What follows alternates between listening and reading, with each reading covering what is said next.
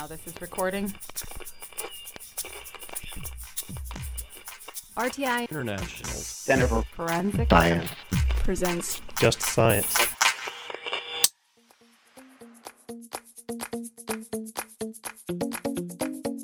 Welcome to Just Science, a podcast for forensic science professionals and anyone who is interested in learning more about how real crime laboratories work. In episode 3 of the drugs season, Just Science interviews Alex Krotulski, a research scientist, and Amanda Mohr, a forensic scientist too, at the Center for Forensic Science Research and Education. Both discuss their NIJ-funded research titled Evaluating Trends in Novel Psychoactive Substances Using a Sentinel Population of Electronic Dance Music Festival Attendees. Stay tuned as we answer some electronic dance music festival culture questions such as, what do the bracelets that the attendees wear really mean? How knowledgeable are attendees about the drugs they are taking? And many more. This episode was recorded at the American Academy of Forensic Sciences 2018 annual meeting, where Alex presented the research at the NIJ R&D Symposium. If you missed his talk, please visit forensiccoe.org to watch the archival. This season is funded by the National Institute of Justice's Forensic Technology Center of Excellence. Here's your host, Dr. John Morgan. And welcome to Just Science, the podcast for forensic science professionals. I'm John Morgan, your host with RTI's Forensic Technology Center of Excellence. Today we're part of the season on drugs. We've been delving into drugs in different ways. And today we're going to be with a rather unusual study that's been done, unusual in a few different respects. One is that it's a study where people have been hanging out at, what kind of concert venue is it? It's an electronic dance music festival, which I'm sorry, I've just never been to one of those, and maybe it's just for the best based on the results. And the other thing is interesting, it's a longitudinal study, which is kind of fun. Our guests are the PI for the study, Amanda Mohr, who has a Master of Science from Arcadia University and got her undergraduate in Human Biological Sciences and Sociology with an emphasis in Criminology from the University of Montana. Are you from Montana? I am. Okay. So I'm back in my neck of the woods now. Oh, yeah. Montana's not too far away. We also have with us Alex Krotulski, and Alex has a bachelor's in chemistry from Loyola University, New Orleans, and Alex also has a master's in forensic science from Arcadia University and is involved with a rather unusual research topic here that they presented on yesterday at the research symposium that NIJ does here at the American Academy each year. And their topic was evaluating trends in novel psychoactive substances using a Sentinel population of electronic dance music festival attendees, which has been the subject of 2 NIJ grants. Thus far, welcome to the podcast. Thank you for having us. So whose brainchild was this? Where did this come from? This is actually developed by our director, Dr. Barry Logan. So a few years ago, he was down in Miami during one of the festivals, and it was right at the time where some of the oral fluid drug testing devices were starting to hit the market, the portable ones that you could test on site. And so he was down there with the police, and they were looking at potentially implementing this kind of drug testing device. So that was kind of the start of it, and then it morphed into, could we make this a study where we could get real data from recreational users, get their perceptions, and then kind of have a broad approach into what we could do with it. We could disseminate it back to local emergency medicine populations to give them, here's what users might be presenting with and, better able to provide treatment. Give it back to users because there's this big misconception that they don't know what they're taking. So we wanted to see, how much do they know about what drugs they're taking? Is what they say they're taking actually what they got? Also back to law enforcement, forensic science communities to help them develop methods that were current and relevant with respect to these novel psychoactive substances because there's such a high rate of turnover year after year, really impossible to keep up with the trends. So we wanted to be able to provide data back in real time.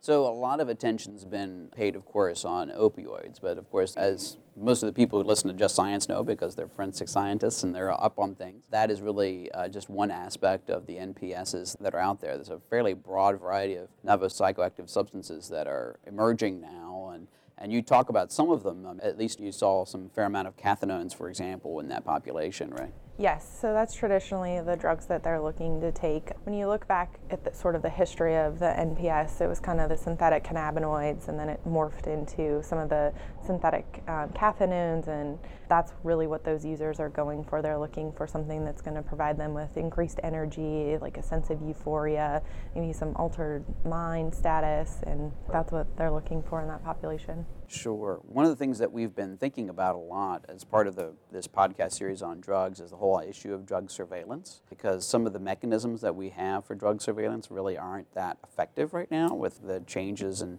kind of incidence. It's not quite as simple as somebody's just having a new form of cocaine, right? It's a much broader kind of issues. And so one of the things you've had is just like it's a challenge for toxicology, just the toxicological analysis, isn't it? Yes, it is, especially with the rate of turnover and new substances coming about. We've had to sort of stay ahead of the game, figuring out what drug standards we need to order, what drug standards we need to incorporate into our methods, because we want to make sure we're not missing anything.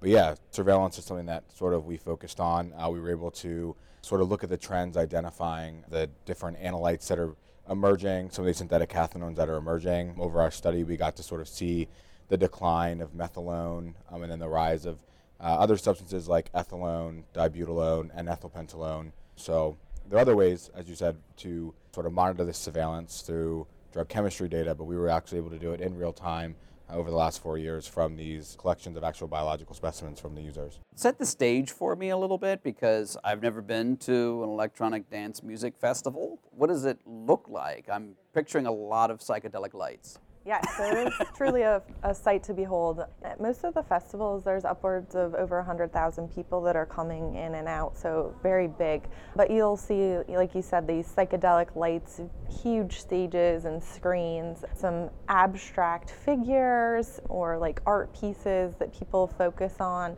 At the one festival, they had sort of like this dome that had, it must have been gas-powered fire that would go back and forth over the dome that people... Sounds wonderfully safe. Yes, you'll see a lot of furry boots, very scandalous clothing, if you will. Oh, and over acres. This must be that number of people.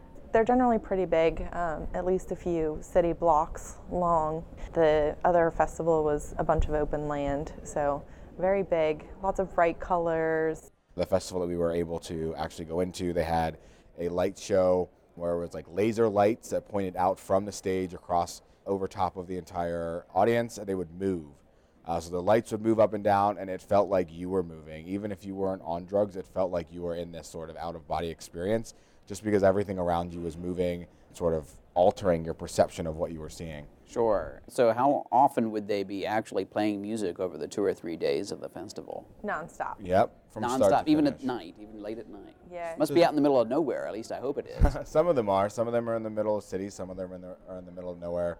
But typically the festivals go anywhere from 3 o'clock in the afternoon or 5 or 6 o'clock in the afternoon, then to 2, 3 o'clock in the morning, depending on whatever sort of ordinances there are when you need to sort of turn your music down.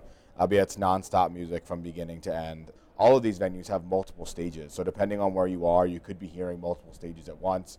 So you really have to be standing in front of the stage you want to stand in front of to actually hear. Because if you stand in the middle, you just get all the sounds from everything, and it sounds like a hodgepodge of noise, I guess. It's like its own little city. There's food trucks and carnival-like rides, and it's interesting, very interesting. The electronic dance music fair. Yes. No cows, though. No Unless cows. you might see one, but probably it's real. There's like a bracelet kind of format? How does that work? For the festivals themselves, they have these sort of high-tech bracelets that have chips in them that you can scan to get in and out of the festivals. But additionally, people who are among this culture wear these sort of homemade bracelets that are your typical plastic beads that you can buy from any sort of craft store.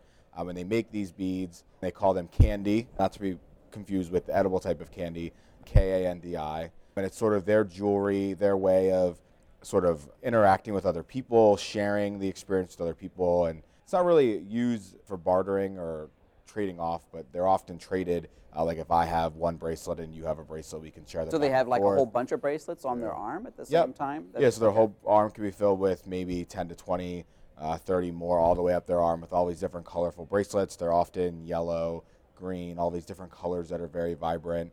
And a lot of times they'll have different words on them that can correlate to either what drugs they are using, what drugs they're looking to buy, or what drugs they're looking to sell. So some we've seen have the word bump on them, some have the word MDMA on them, and then some have other wording that means something within the culture that we're not too familiar with, but means something to, again, the people that are within their culture that see these bracelets on their arms, and they can say either, I want to trade with you, I want to sell drugs to you, I want to buy drugs from you, I want to do whatever with you.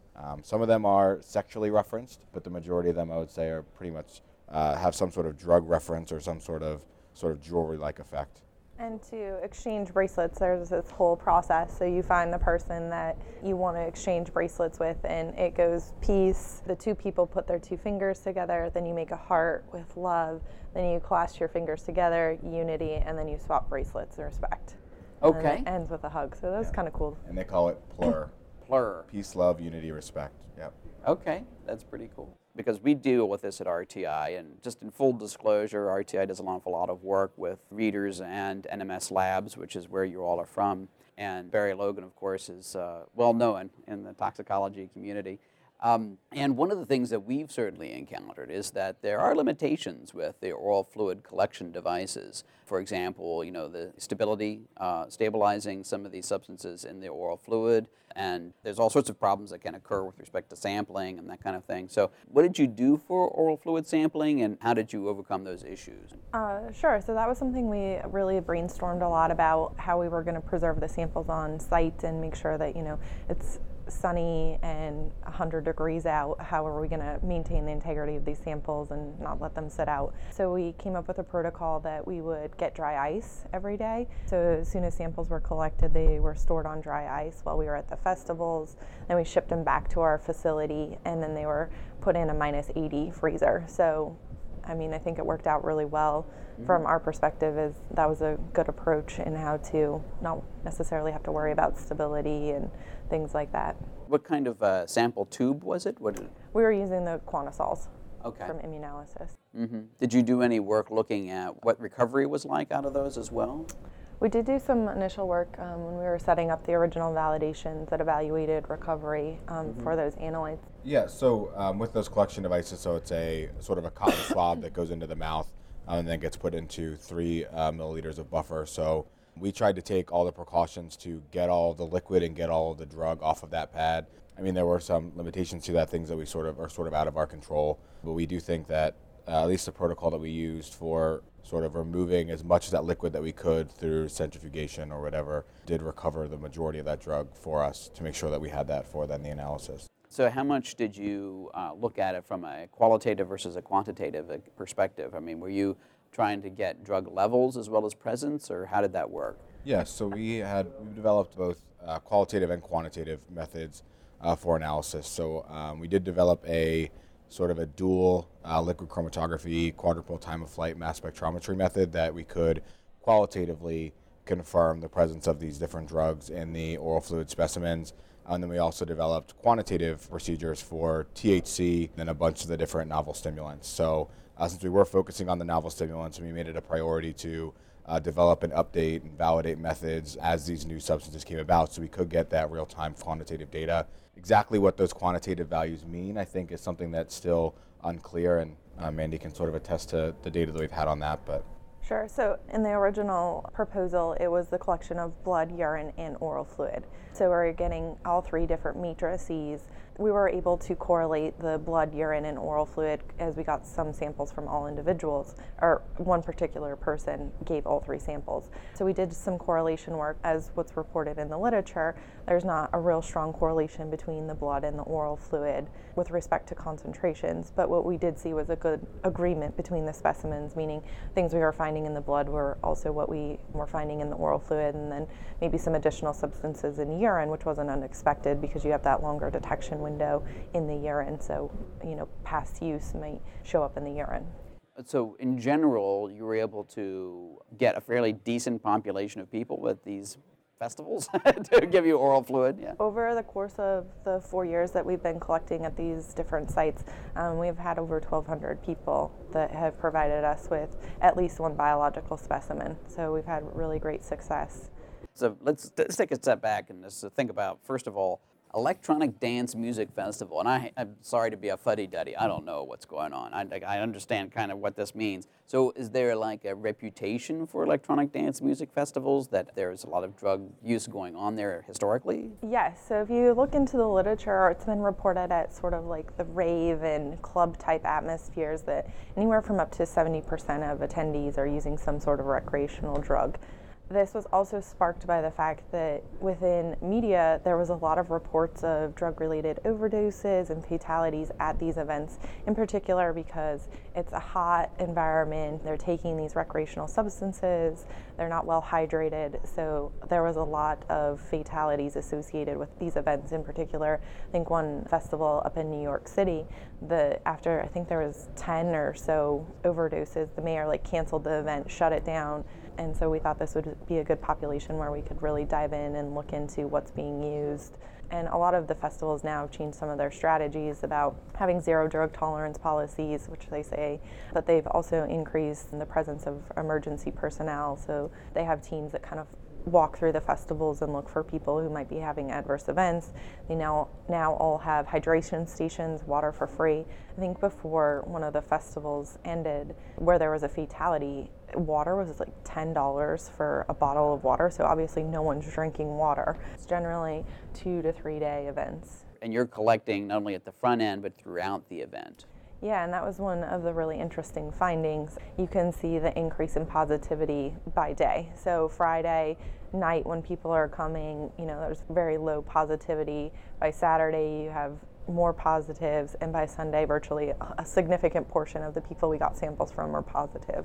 Sure. Did you do any incentive work? And again, one of the things that I remember for this is the arrestee drug abuse monitoring program used to give a chocolate bar to the arrestees. Did you have to incentivize people to donate, or how'd that work? Surprisingly, we use peer recruiters, so we use students from local universities to come help and solicit people's participation. But what was really effective was just asking, hey, are you guys interested in helping science? And we got an overwhelming positive response to that. People were like, yeah. People love science. Yeah. Just science. Yes. So that worked really well. And then for when we were doing blood, urine, and oral fluid collection, if participants donated all 3 specimens, they were given a $20 gift card. And then irrespective of what specimens were donated, everyone got candy and glow sticks and water. Okay. So, and then you also did a survey for them? What did you ask them in terms of the survey work? Yeah, so after we collected the biological specimens, we asked them sort of a structured survey. The first 2 questions were, what is your age, what is your gender? Then we went into recreational or medicinal drug use. So if they responded that they had taken any sort of drug in the last week, we then prompted them with questions such as, how much did you take? What method of ingestion did you use? How did you feel? How long ago did you take this substance? Sometimes they would give responses to those questions, and then sometimes they would go off and tell us stories about more detailed how they felt, where they were taking the drugs, who they were taking them with, where they purchased them, what they looked like. Did you capture that data? Yes, we did. So sometimes if they would tell us, we had some people tell us, I took an ecstasy tablet that was white and had an ace of spades on it. So we did collect that information and tried to compare it if we had any similar responses. The most common response we had was the orange Tesla tablet. And that's something that has been reported to have 230 milligrams of MDMA in it, or over 230 milligrams. That's a very, very high amount. So did record all that information and sort of tried to pair up positivity based on those survey responses. Not related to either the car or the famous scientist. So it is the Tesla logo from the car company. Is it really? Okay. But yes, I think that there's zero correlation between the pills and the company. That's interesting, because that's a very rich data set just from a social science perspective as well. Did you correlate the self-report with the toxicological data then?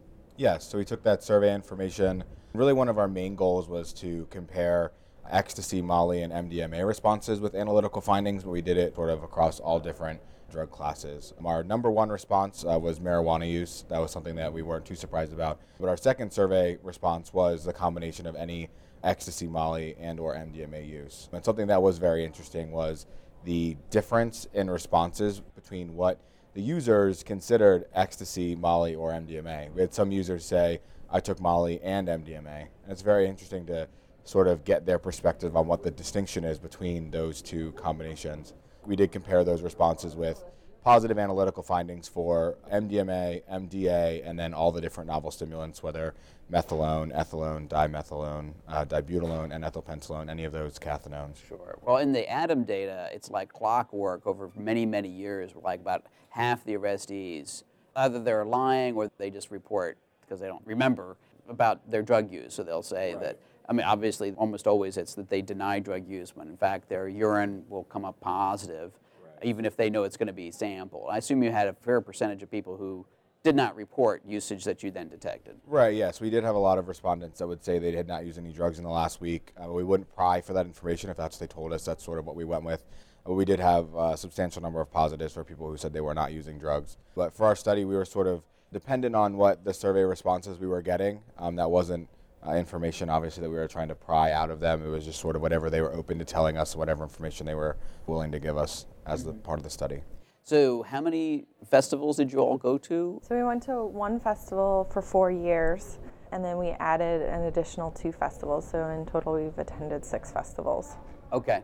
So one of the things I noticed, and confirm this or not, is that I'm not seeing a whole lot with respect to opioids, actually, in this population. And that's specific to this population? Is it very different from others? Yes. As I said earlier, they're looking for that euphoria. They want to go and they want to be able to, rock out all night long and party hard. And if you see these festivals, I mean, they're tailored towards that kind of environment. They have like really abstract pieces and all the lights and like the techno music. So it really sets the stage for a mind-altering experience. With a couple of pops of a pill, you can really... It's not a Timothy Leary situation. There's no LSD and things like that in the population. Actually, surprisingly, in the last festival that we did, there were a lot of people who went back to saying they were taking LSD, which was surprising. So it seems like that's something that they're kind of reverting back to. I think when you talk to the users, they don't want these substituted cathinones. They actually are looking for pure MDMA because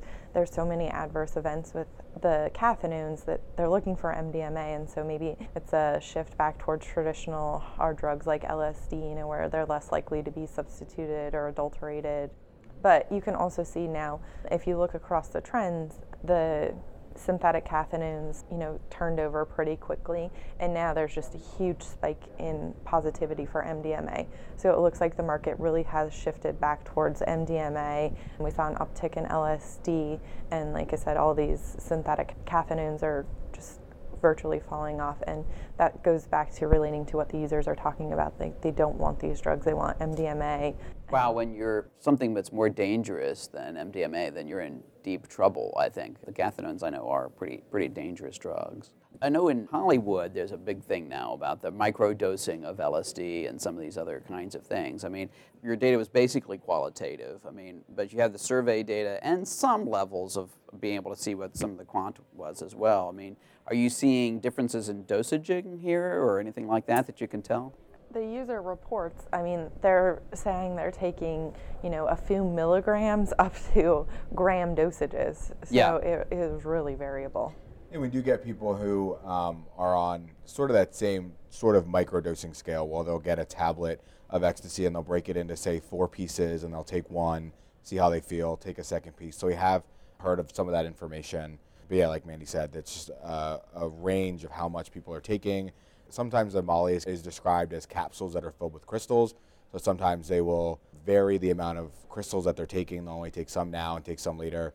The capsules actually break open apart themselves, so they can literally sort of pour those crystals onto their tongue like you would pour like a pixie stick onto your tongue.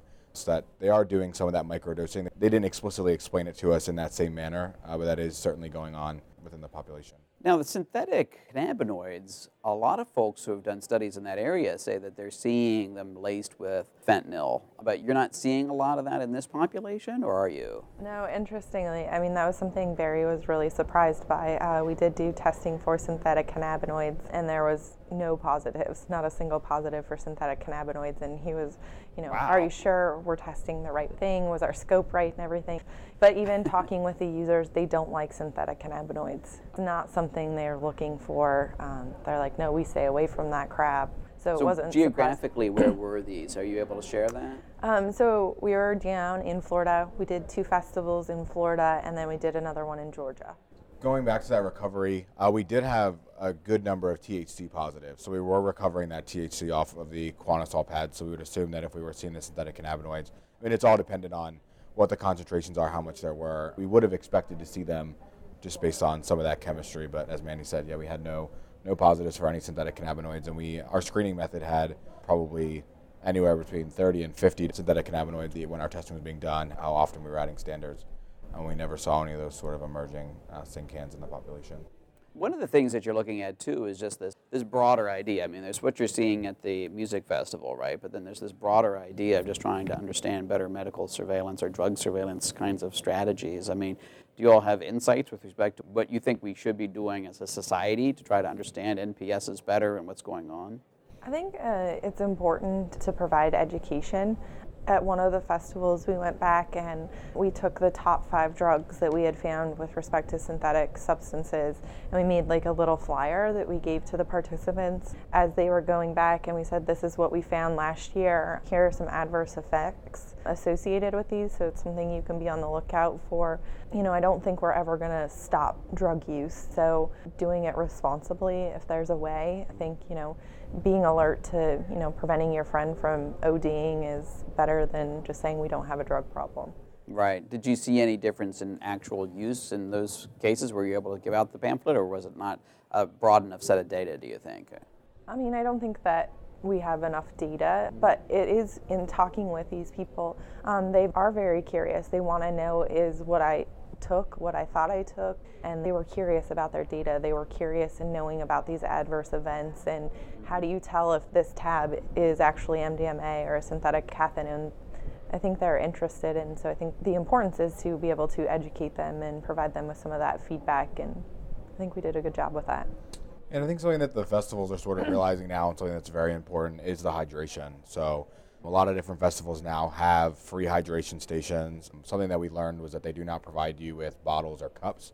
So you need to bring either your own empty bottle or your own Camelback or something like that. But the hydration is very important. And I think that there is certainly a link there between dehydration and some of these fits of overdoses and adverse events that are occurring. So I think that providing that water is sort of critical, especially when these festivals are in the middle of the summer, in the middle of the day, in 100+ degree heat in the south. Even someone who's not taking drugs needs to stay well hydrated. Yeah, I mean, if their body temperature is spiking, then that's going to kill them. And some of these drugs will contribute to that, that's for sure. Right. The festivals have done a good job of implementing kind of safe spaces for people. So if you're having an adverse event, you can kind of go into this place where they have advocates that can, you know, kind of help talk you through coming down off your high and just kind of watch over you and make sure that you're safe, and if something were to go terribly wrong, they have emergency personnel that are there to respond. So did you see much difference in terms of usage in the Florida versus the Georgia concerts? Was that pretty much the same, or was it? You know, we saw the same use and same positivity throughout all 3 festivals. So all are in the southeast, and we were aware of that geographically, but we really didn't see any differences in terms of MDMA and synthetic cathinone use within those populations. In the festival in Georgia, we did see increased use of LSD, mushrooms, and THC. What the difference between that festival was, it was in a very rural area, relatively far outside of Atlanta. There really wasn't anything around where the music festival was, and the music festival allowed camping. So we were staying on site. It was a little bit more of a camping type feel, if you will, which I guess can sort of bring some of those drugs along with it. So that was about the only difference we saw in terms of 3 different locations. I assume you had to get agreement from the managers of the venues to be there or not. No. For the first festival, we talked to some of their senior level people, and they wanted no part of it. We had said, you know, like, we're just looking to provide information. It's not an enforcement thing. And they basically told us that we would tarnish their brand if we said they had drug use. And deaths are fine, but don't tell us why. Yeah, I mean, we said that this would be a way for them to say, we're addressing the issue, we're trying to provide data and be realistic about it, because they all have 0 drug tolerance policies, but that's clearly not the case. There was a very big difference in sort of the security surrounding the festivals. The second festival we went to in Florida happened right after the Manchester bombing, so there was a very heightened level of security. So that was something that sort of set us back farther from the gates, really would have wanted to be. The other festival we went to, we were sort of right near the gates. For those 2 festivals, Miami didn't go into the festivals, so we were outside the festivals. In Atlanta, again, it was also different from the two festivals in Florida, but we were able to actually go into the campgrounds, which was interesting, in a different feel. So the way the logistics were set up about all three festivals is very, very different. And I assume that people will travel to these. Just because they're in the Southeast, you're getting even an international audience to some degree? Yes, so that was something that was interesting. In the festivals kind of in Florida, there was a lot of international presence. So we were thinking we would see some of like the newer compounds coming from international waters into Miami, and that's kind of a general route of distribution, comes into Miami and then filtrates out. So that was something we were interested in looking at, how new we were seeing things, but it kind of kept current with the general trends that we're seeing elsewhere with respect to new compounds. I mean, it's interesting. I didn't think about it from this perspective, but I'm sure this is a business opportunity for many of the people who would be selling those drugs as well. I mean, it's a great way to make your annual living, probably, if you knew what you were doing there. Yeah. And we talked to different people. They told all of us their mechanisms of how they send their drugs there. A lot of people have someone that their supplier distributes down there, and then they distribute in the festival. So it's really interesting. Yeah, and how they prefer one shipping method over another, where they put their drugs within a package. One of the attendees told us he put his pills into peanut butter and thought that would get through, but his package arrived, the peanut butter jar, and the pills were taken out of the peanut butter jar. So yeah, it was very interesting. We got a whole bunch of different stories like that, just of different methods of sort of getting their drugs to the site, because a lot of them, as you said, are traveling. They're flying in. They're not going to take them through TSA onto an airplane, so they are shipping them, whether it be through the different mailing companies. So you're seeing variation from day to day in the actual presence of the different drugs. I guess a lot depends on trying to understand. Is that dependence because things are changing in terms of supply, or because people are just ingesting over time, or do you have any feel for what's going on there? My personal opinion would be that I think a lot of people come to this festival and they're planning on drinking alcohol or whatever it may be, but it's just that environment that really allows them to experience these different cultures. It's kind of not promoted in a sense, but their friends are doing it and their friends are doing it too, and everyone else is doing it, so I'll do it. So if everyone else is doing it, why not you too? I think we're too seeing potentially some residual positives maybe from the night before, or depending on how late they were up and what time we're collecting the samples the next day. And typically on Friday, people attending the festival may be coming from work, so they're probably not using their drugs at work yet. We might be catching them before they've started ingesting any of those substances before they go in. So. Right. What are you looking at next? Are you wrapping up the NIJ Award, or do you have more that you can do under the NIJ Award, or what's your next follow-up? This is something we didn't put in for funding yet, but we've kind of postulated about trying to do some on-site testing with respect to the actual drug material. So that would be something, or trying to get access. A lot of these events have amnesty bins. So before you go into the festival, it says a drug-free festival, if you have drugs, drop them here in this amnesty bin. Nothing will happen to you, you're good to go.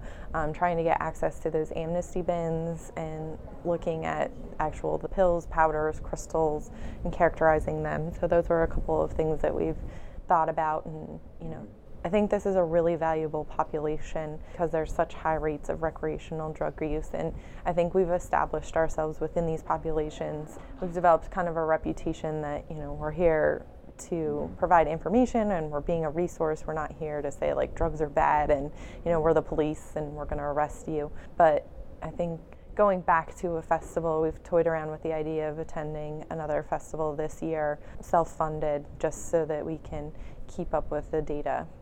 Where have you published so far? You, of course, as I mentioned, you gave a presentation at the NIJ Research Symposium yesterday, which will be archived and available to folks on the Forensic COE website. But where else can you get more information? What kind of things are you publishing out? Because it's a rich data set. I mean, there's all sorts of things you can look at this with.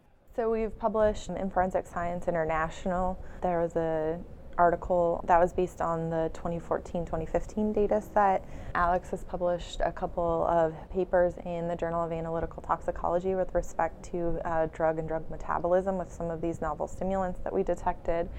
We're in the process of writing up a couple of different papers. One is relating the MDMA, Molly, and ecstasy based on what the user said and what their analytical data said. So that's coming together. I think we have a draft version of that paper. Yep. And then we also are going to do kind of the trends. So what did we see across 4 years? The site in Miami, what do we see in general? Like the positivity, increased positivity by day. We looked at, are there differences in between males and females with respect to Molly and MDMA use? Is there any trend with respect to different age groups? And so we'll be publishing that data as well. Well, I think it's a fantastic set of studies. You're that's a wonderful thing to be participating in, and great job on the research. I can't wait to see what comes next from you all. Yeah, I mean, I think we definitely have to give a shout out to NIJ for funding this study, because from what we were told, our study, a lot of people looked at it and scoffed at this idea that we would be able to get samples from these drug users and, maybe get a couple. And I think over the course of 4 years, getting over 1,200 samples has far exceeded any of their expectations. So, shout out to them for funding us for a couple of rounds. Taking the risk.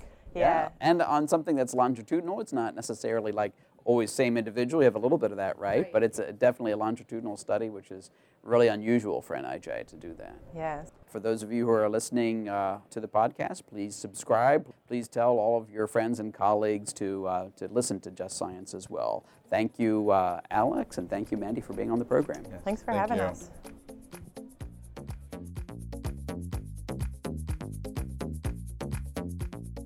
Next week on Just Science, we will discuss NIJ-funded research, liver doesn't die, or at least its enzymes.